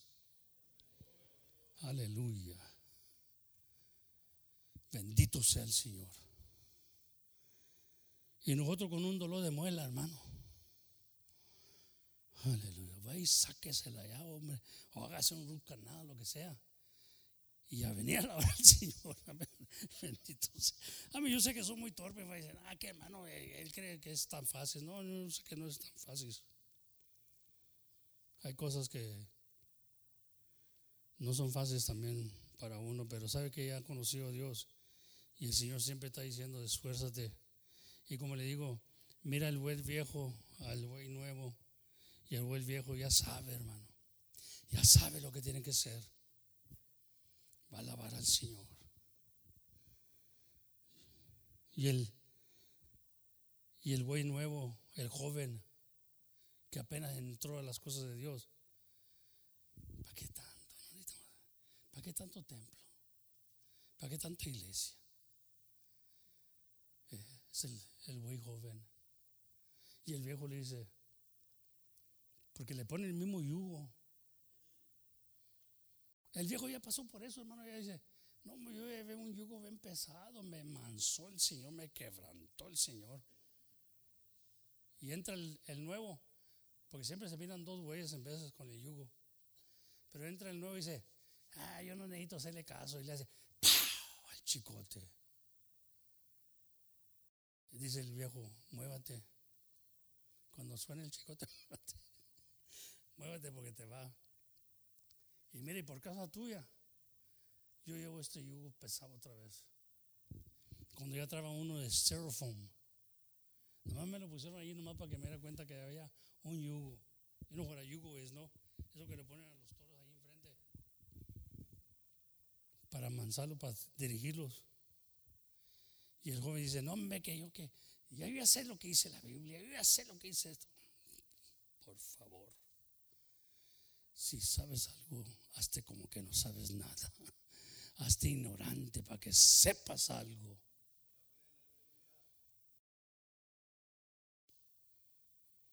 Y el que está pagando el precio también es el buey viejo. Otra carga me dieron.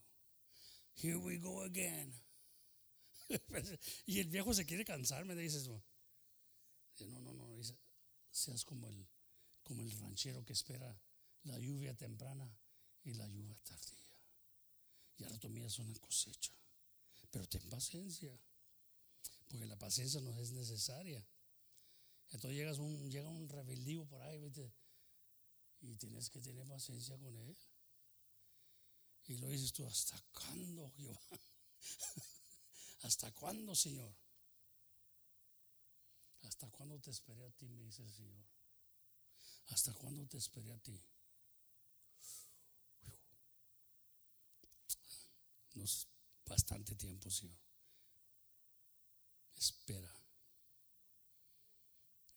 en Él. Espera en la hermana. No te impacientes por causa de la maldad. Señor Jesucristo, ¿me entiendes? Y luego te apunta a ti y dice, ¿qué tanto te estuve esperando a ti, mi hijo? Con tu rebeldía. Cuando entraste sabiendo todo. No. ¿Qué es lo que hacías allá atrás de la iglesia? Por los gritos de gloria a Dios. Y yo me gozaba, hermano. No era que tú eras predicando. Y me dijo un hermano una vez, dijo, hermano, nunca deje de poner gritos así y alabar al Señor, hermano. Porque I'm a loud person. Estaban todos caídos. Amén, gloria a Dios. Chicotazo al diablo. En vez de que me los dé a mí, yo se los doy a él. Hermano, dijo, necesitamos hermanos como usted para que nos ayude a predicar, hermano. No que yo fuera predicador, no. Me está diciendo que alguien nos esté apoyando, que sea true leader de nosotros. Porque ya nos cansamos nosotros de ser true leaders de aquí, de ustedes. Pero cuando hay hermanos que están glorificando a Dios, sabemos que está entrando la palabra de Dios. Y nos sentimos a gusto que alguien está recibiendo lo que Dios nos ha dado. Por eso le digo, ayúdenme con el chamuco, hermano. Ustedes están callados, ay, pues me están matando, hermanos. Aleluya. Ahora no vamos a decir nomás gloria a Dios porque queremos, no. Cuando ustedes entiendan, digan un gloria a Dios, un amén. A su nombre sea la gloria. Porque es medicina, la palabra de Dios es medicina a toda nuestra carne, dice la Biblia. Amén. Él es el médico y vino a sanarnos. Y nos está sanando cada día. Gloria a Dios, bendito sea el Señor. Y oyendo Jesús, dice ahí en Marcos 2:17, dice, y oyéndolos Jesús les dice, los sanos no tienen necesidad de médico. Ahora se pone él como un médico. Amén. Porque él está hablando con los pecadores. Más los que tienen mal, o como dice, no tienen necesidad de médico, más los que tienen mal. No he venido a llamar a los justos, sino a los pecadores. Si alguien cree que no necesita a Cristo, yo no vengo a ti. O si alguien dice, yo estoy sano ya. Pues entonces, pero no te estés murmurando, ¿por qué me siento con los pecadores? ¿Y por qué le hablo a los pecadores? Porque ellos necesitan médico. Tú ¿Te crees suficiente ya? No vine a ti, vine a los que necesitan médico. Yo creo que yo todavía necesito el médico, hermano. Amén. No me siento suficiente, que a veces que cree uno que es suficiente, pero no es. Y todavía necesitamos el médico de médicos. Amén. Y aquí está en esta casa, siempre listo para recibirnos. Aleluya. Pero a veces que tenemos que llegar temprano. Yo siempre cuando le digo a la hermana, voy a llegar temprano, quiero llegar temprano, porque a veces que me meten primero a mí. Y a veces que le digo ahí temprano a los doctores como una hora. Una hora es mucho. A veces le digo a los muchachos, no, yo quiero llegar temprano porque a veces que me meten. Y ellos miran que me meten en veces para picarme el ojo, hermano. Llegamos una hora antes. No les digo que me tengan que esperar un rato. Pero a rato me miran ahí y me pasan, hermano. Y así debemos ser para aquí, para este lugar, para el médico de médicos. Llegarle temprano, mi Dios. Amén. Porque estoy en ansias que me sane. Estoy en ansias que me dé la receta. Porque estoy enfermo. Aleluya. Él es el todo para nosotros, hermano. No se olvide de eso, amén. Él es el que hace todas las cosas posibles. Tiene el médico este médico tiene gran compasión. Ahí en Mateos 9:36 nos dice, no voy a leer estos textos, nomás se los voy a dar ahí, que los ponga el hermano. Este médico tiene gran compasión. Ahí en Mateos 9:36 y Lucas 19:41. Él llevó nuestras enfermedades. Acuérdense que todo tiempo, mire, yo me preguntaba, hermano, este texto, yo me lo sé desde que estaba niño en el Señor. Y cuando me vino el cáncer,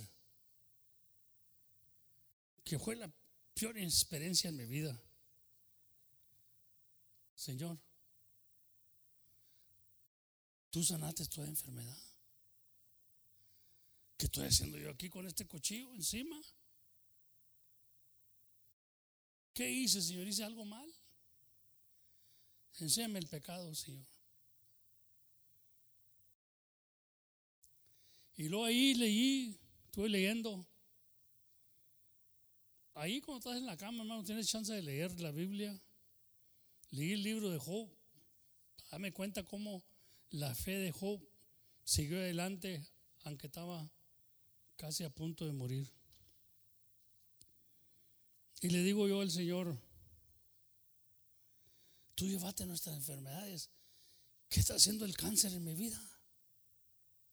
Digo, Señor, fíjate bien lo que dice la Escritura. Tu rebelión es la peor enfermedad que tú tenías. Y yo vine y la quité. Y te la quito siempre. Porque esa te lleva al infierno. El cáncer te va a llevar al polvo. Pero todos vamos para el polvo.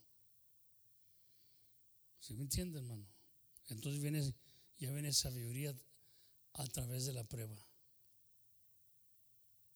Muchos piden por la enfermedad física, pero viene a sanar la enfermedad espiritual tuya. La rebeldía que tienes desde joven, la soberbia. Señor Jesucristo. Y ahí sonó, hermano. Ahí sonó algo que Dios vino a sanarnos, la rebelión. Fíjese bien ahí en Isaías. Para que no te dé niño todavía y dice, ay, pero Dios sana y que Dios sana. Sí, Dios sana, pero eso también el doctor lo hace, como le dije al Dr. Klein. Look, I want to tell you something. You might not find no tumor, and you might not find cancer anymore. Le dije, and I know you got educated, and I know you're a doctor, you operated, and I respect you. As a doctor, I respect you. And I'm not against doctors, because they're here for a reason, for the physical part. And I know that God can use you, and I pray for you, Dr. Klein. Antes que me metiera allá en el trozadero, ¿verdad? I pray for you. and you're in the hands of the Lord. But when those people see me with these tattoos in my body, I want you to tell them this is a temple of the Holy Spirit. It's not the guy that I used to be, the rebellious kid, that I did this because of rebellious against my fathers or parents. And I know it's hard for them to see me with tattoos. They say, oh, this guy got out of prison. I think so. No. Be gentle with me because I'm the temple of the Holy Spirit. Carajo, aquí, ¿me entiendes? I am a temple of the Holy Spirit, Dr. Klein. Y estaba Dr. Klein. Okay, let's get it over. No, estaba paciente, estaba diciendo. Y luego le dije, but I pray for you, and you're in the hands of the Lord. And let me tell you, don't be too proud if you don't find cancer, because I believe in divine healing también. I believe that God can heal me, but He can use you to operate. But the one that does the healing is Him. He puts everything back together. I mean, you can sew it up. You can put stitches on it, but God puts everything back together. And that's the God I serve. And you're in His hands. Dijo, well, that's good. Dijo, we all need prayer from above. We need help from above. Me dijo, Gloria a Dios, hermano. You know what? That had an impact in his life, because he will call out of doctors that I need an operation on. He said, you ought to ask this guy about his religion, how he believes.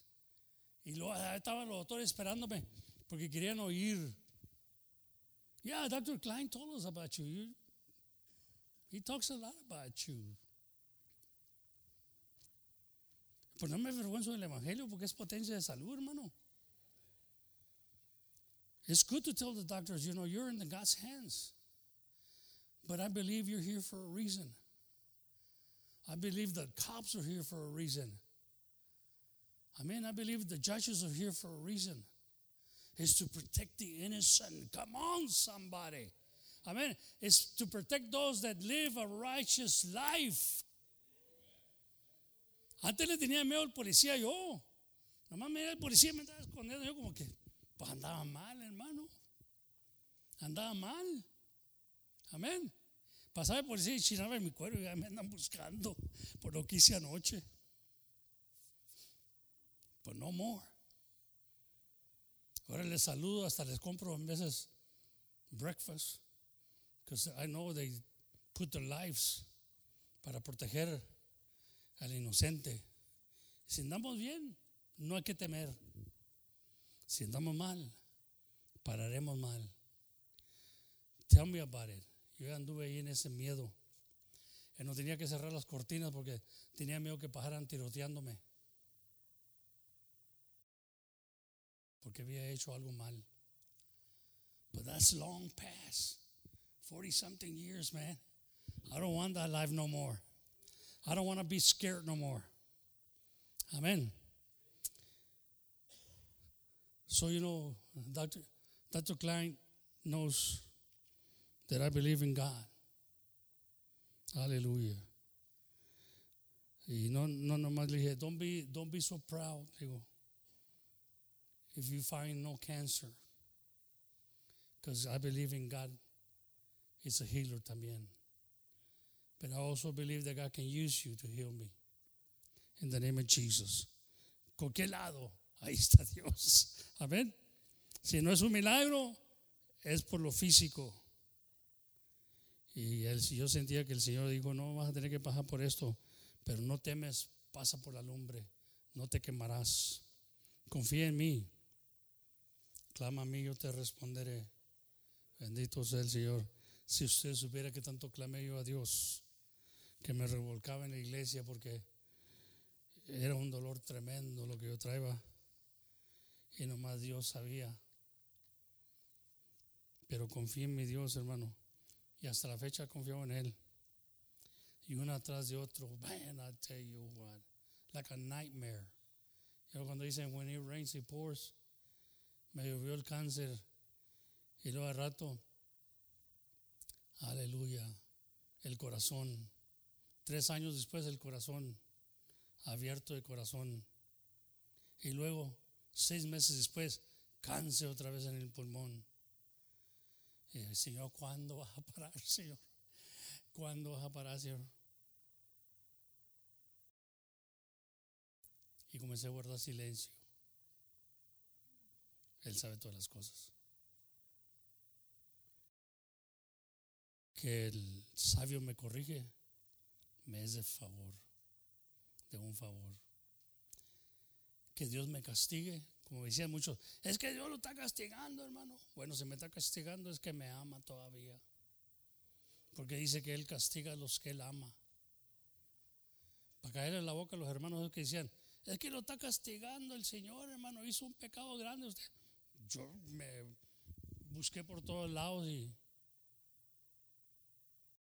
pero también el diablo viene a probarte y también le dice, déjamelo un rato. Ahorita se cree muy michín porque está predicando, pero déjamelo, a ver si no lo hago que te niegue. Me acordé todo de Job.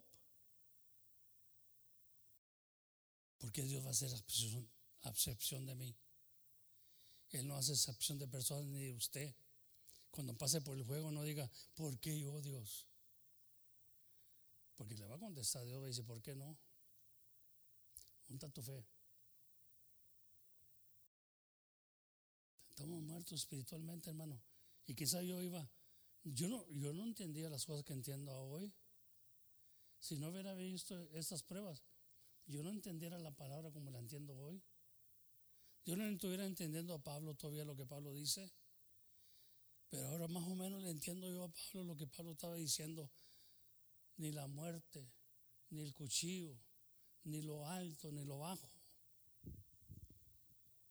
me podrá separar del amor de Dios. Y Pablo dice, Pablo era el que decía, cuando quiero hacer el bien, me hallo siendo el mal. Miserable hombre de mí, ¿quién me libertará? Pero ninguna condenación ha encontrado los que andan en Cristo Jesús. Come on, somebody. Pero el hombre estaba batallando también para hacer el bien, cuando lo quería hacer el bien, y así me encuentro yo en veces también. Así se encuentra usted también. Si el apóstol Pablo se encontraba ahí en Romanos, nos dice, cuando quiero hacer el bien, es cuando me hallo siendo el mal. Come on, somebody. ¿Sí? ¿Sabe por qué? ¿Sabe por qué es fácil esto? Porque estamos en la carne todavía. Y dice la palabra de Dios, el bautismo que ahora nos corresponde nos salva, no quitando la inmundicia de la carne, sino que demanda de una buena conciencia delante de Dios por Jesucristo mismo. Amén. Y gracias a Dios que la conciencia nos sigue despertando.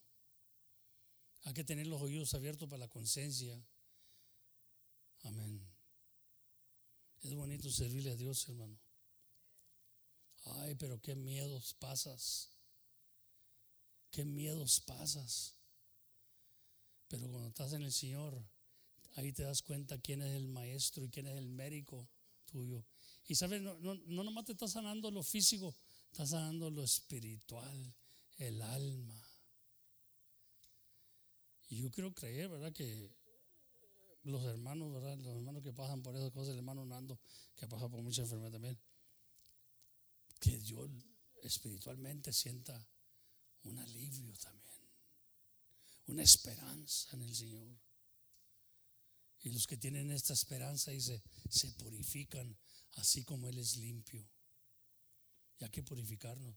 Pero you young bucks ahí, aquellos jóvenes que están ahí, cómo los aprecio y los quiero, pero qué rebeldes son en veces, qué rebeldíos son. Les da un ministerio uno para que, oiga, pongan su fe en el Señor y ya llegan con sueño, llegan tarde, no le oran al Señor, ínquesele, porque Él es el maestro. That's for everyone that has a ministry here. I don't want no minister here pumped up. I don't want a minister to say, I have a ministry. No. It was given to you to honor it and to force yourselves. Amén. ¿Sabe lo que dijo Moisés al Señor cuando pidió ancianos? Porque era mucho. Amén. Aquel hombre tenía ya más de 500,000 de gente. Era mucho la gente, hermano. ¿Se imagina Moisés con tanta gente? Digo, dame ancianos que tengan mi corazón. Y es lo que quiero yo aquí, ministros, que tengan mi corazón y que vayan de acuerdo con lo que yo creo en el Señor y que se esfuercen y que no estén chillando y llorando, que le pongan, hermano, ponle, brother. Yo soy una persona que vengo allá de la mera mata. Póngale, brother. Dese la mano y ya olvídese de su. Ay, que están chillando, ay, que no me veo bien, que no me habló bien. Deje que no le hablen, usted sígale adelante. Porque si no se va a ahogar. Amén. Esos son los ancianos que yo quiero aquí en la iglesia. Esos diáconos, esos ministros. Que tengan mi corazón. Porque de otra manera se van a ir para aquel lado y yo por este lado y toda la gente se va a ir así nomás. Pues ya no saben ni a quién creerle, ¿verdad? Entonces Moisés pidió ancianos que tuvieran su corazón para llevar a cabo lo que Dios le tenía ya, los mandatos del Señor. Él no quería ancianos que le dijeran, ¿a poco nomás a ti te habla Dios? Le dijeron ahí unos. Y Dios ya estaba para destruirlos. Dios honra siempre al que ha puesto. Trompezará como Pablo que dice, cuando quiero, no puedo. Aleluya, amén. Cuando quiero, no puedo. ¿Por qué? Porque tú ya estamos en la carne. Y yo los comprendo y sigo dando oportunidades, comprendo. Pero ya hay un tiempo también que dice, ¿sabes qué? Mira, ya me cansé de llevar tu yugo. Que dices que ore por mí, que ore por acá. ¿Sabes qué? Enséñate a llevar your own yoke. Be a man of God. ¿Dónde están los ministros? No los oigo. ¿Dónde están los ministros? No los oigo. ¿Dónde están los que tienen puestos? Levanten la mano los que tienen puestos aquí. Amén. Amén. Amén. Acuérdense que Dios lo ha puesto aquí, a las hermanas también tienen puestos, hermana. Dios les ha puesto aquí por algo. Pero no para que digan, oh, I'm the elder of the church. Cállate la boca. Me da hasta con los fríos, hermano, cuando oigo eso. ¿Me entiendes? Aleluya. I'm a slave of God. I'm a slave of God. The Bible says, whoever you submit to, you're a slave of it. If it's sin, you're a slave of sin. But if you're submit to God, you're a slave of God. You're a servant of God. You serve God. We used to be servants of sin, but now we serve the mighty God. Hallelujah. Dios me los bendiga mucho, hermano. I love you. I love every one of you that has a ministry here. But you know what? We're going to start having meetings. We're going to have to start having meetings.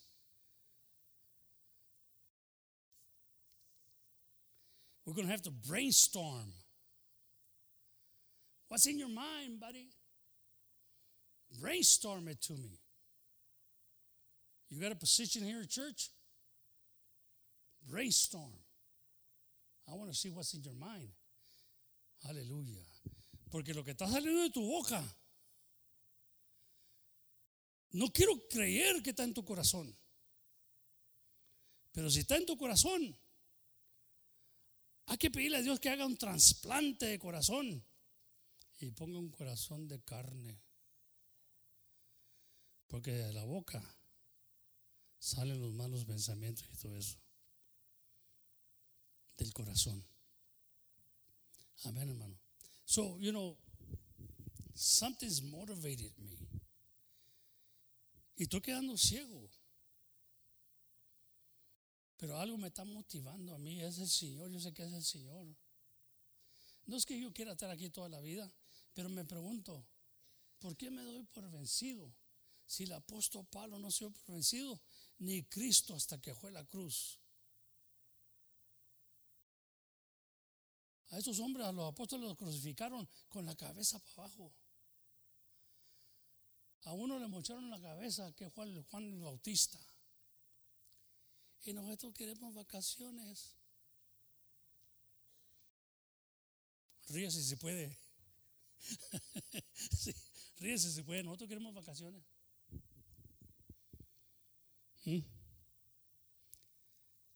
Gloria a Dios. Aleluya. Bendito sea el Señor. But you know what? The medicine has been applied today. Y ojalá que salga, whoever is dying spiritually, si alguien se está muriendo espiritualmente porque no ha cobrado ánimo, no se ha sacudido esas garrapatas que trae puestas, hermanos, sacúdaselas en el nombre del Señor Jesucristo. ¿Por qué no pasamos esta mañana para acá? Vamos a hacer una oración de fe y pedirle a Dios que nos sane completamente. Amén. Gloria a Dios, espiritualmente. Olvídese la muela, mañana va y mira al dentista. Ahorita vamos a sanarle al Señor que sane la muela espiritual para poder mascar ese pan de vida, hermano. I mean, get courage today. Something good is going to happen even if it freezes tonight. I hope God doesn't show up when it's freezing and we're not here to receive Him. Hallelujah. Because we make so many excuses. Let me tell you something.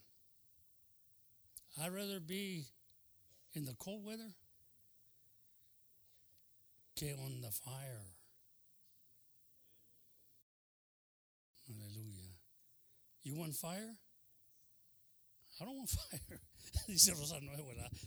Pero frío o caliente. I mean, bueno, lo frío mejor porque hay unos que dicen until hell freezes. ¿O cómo dice? Así, algo así, ¿no? El dicho. I tell you, hell will never froze because it's light up with fire. I love the Lord. I love you guys. Y no sé hasta dónde me da el Señor. Pero mientras hay ayudadores como el hermano Graviel, el hermano Lorenzo que me han ayudado y todos los hermanos, Brother Richard, el hermano Nando que está ahí todavía, yo sé que está orando también, hermana María, hermana Lupita, hermano Mingo. It's hard to get old, hermanos. It's hard when you get old. And you got so much you want to do for the Lord todavía. And you know you can give to God todavía. Le puedes dar más al Señor. I mean, yo estoy como una esponja. Exprímame, Señor, todo lo que quieres. Take life out of me, Lord. Use it for your glory. I want those young people to be able to praise God, not because they have a new car, pero porque He is God.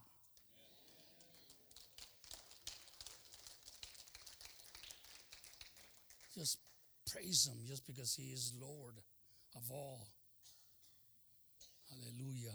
We pay too much attention to the kids, you know. Oh, he wants a new Mustang. He wants a new this. ¿Sabe qué, hermano? Que tenga nuevas fuerzas. Es lo que le debe importar el papá.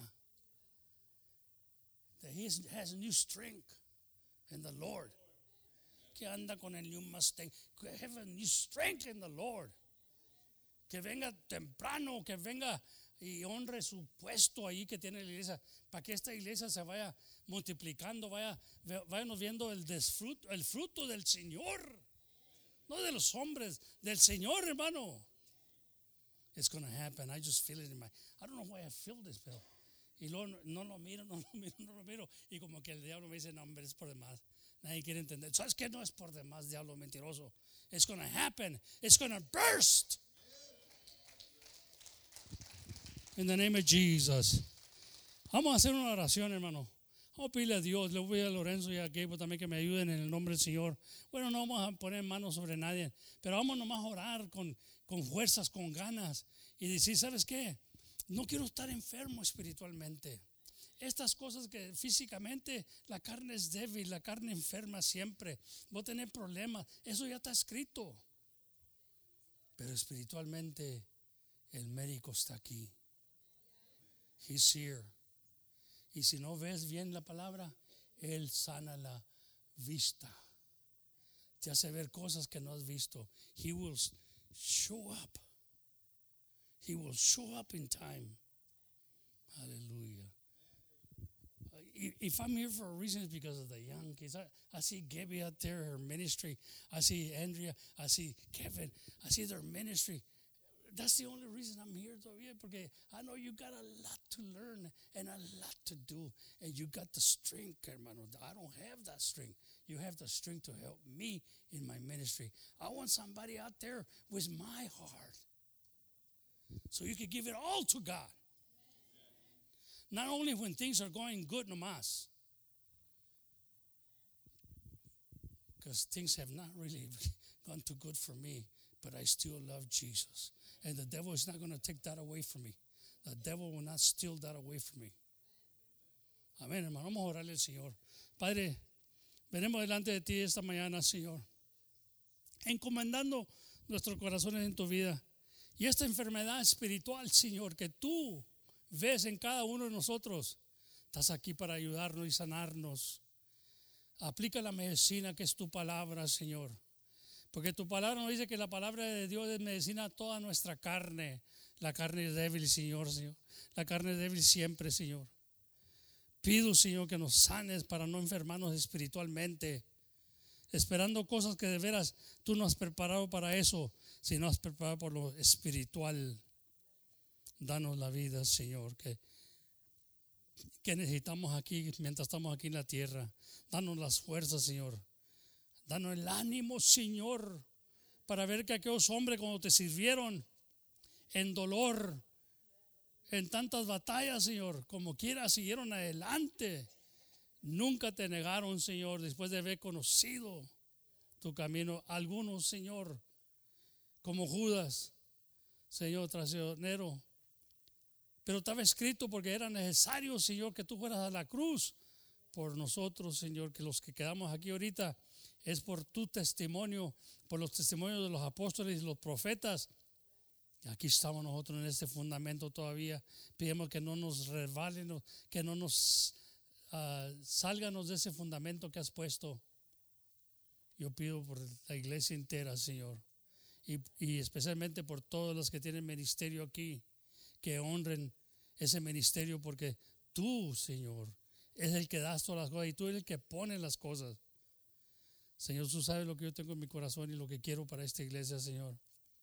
Sigue honrando esto, Señor, aunque no soy perfecto y te ha fallado en muchas cosas, Señor. Pero ¿quién nos falla, Señor? Cuando queremos hacerlo bien, Señor, ahí tenemos un enemigo que siempre 24 horas por día está tupiéndonos. Pero sabemos que tú también no duermes, Señor. El Santo de Israel no duerme y estás con nosotros. Yo pido que estos jóvenes reciban esa fe, Señor, de que nunca nos dejarás. No estamos solos en la batalla. Tú la peleas por nosotros. Tú eres vengador de todas las cosas. Padre, en el nombre de Jesucristo, sana, Señor. Sana ahorita, Señor, espiritualmente. Aquellos que no tienen fe, Señor, pon fe allí en ellos, que vaya creciendo, que vaya madurando. Añadir a vuestra fe virtud, Señor. Ciencia, paciencia, Señor. Templanza, Señor. Y todo lo que necesitamos para no caer. Padre, te lo pido en el nombre de Jesucristo. Y yo bendiga a cada uno de mis hermanos. Ahora pido también por los alimentos que vamos a recibir ahorita, Señor. Ahí, y pido por el culto de la noche, Señor, que va a ser un culto glorioso, va a ser para ti, Señor. Vamos a dejar los niños que te canten, aleluya. Vamos a dejar los niños que te canten, que te alaben, para que ellos miren que el año nuevo lo vemos entrar con alegría, amén. No borrachos, no tronando cohetes, Señor, sino alabándote y glorificándote, porque tú tienes un año muy especial para nosotros.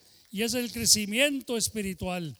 Te doy gracias por todo, Señor, y por los alimentos que vamos a recibir ahorita ahí en el comedor, y por todos mis hermanos, mis hermanas que han hecho el esfuerzo de que tengamos esto enfrente de nosotros en ese momento. Te pido por ellos en el nombre del Señor Jesucristo. Amén. ¿Qué no puede decir amén, hermano? Amén.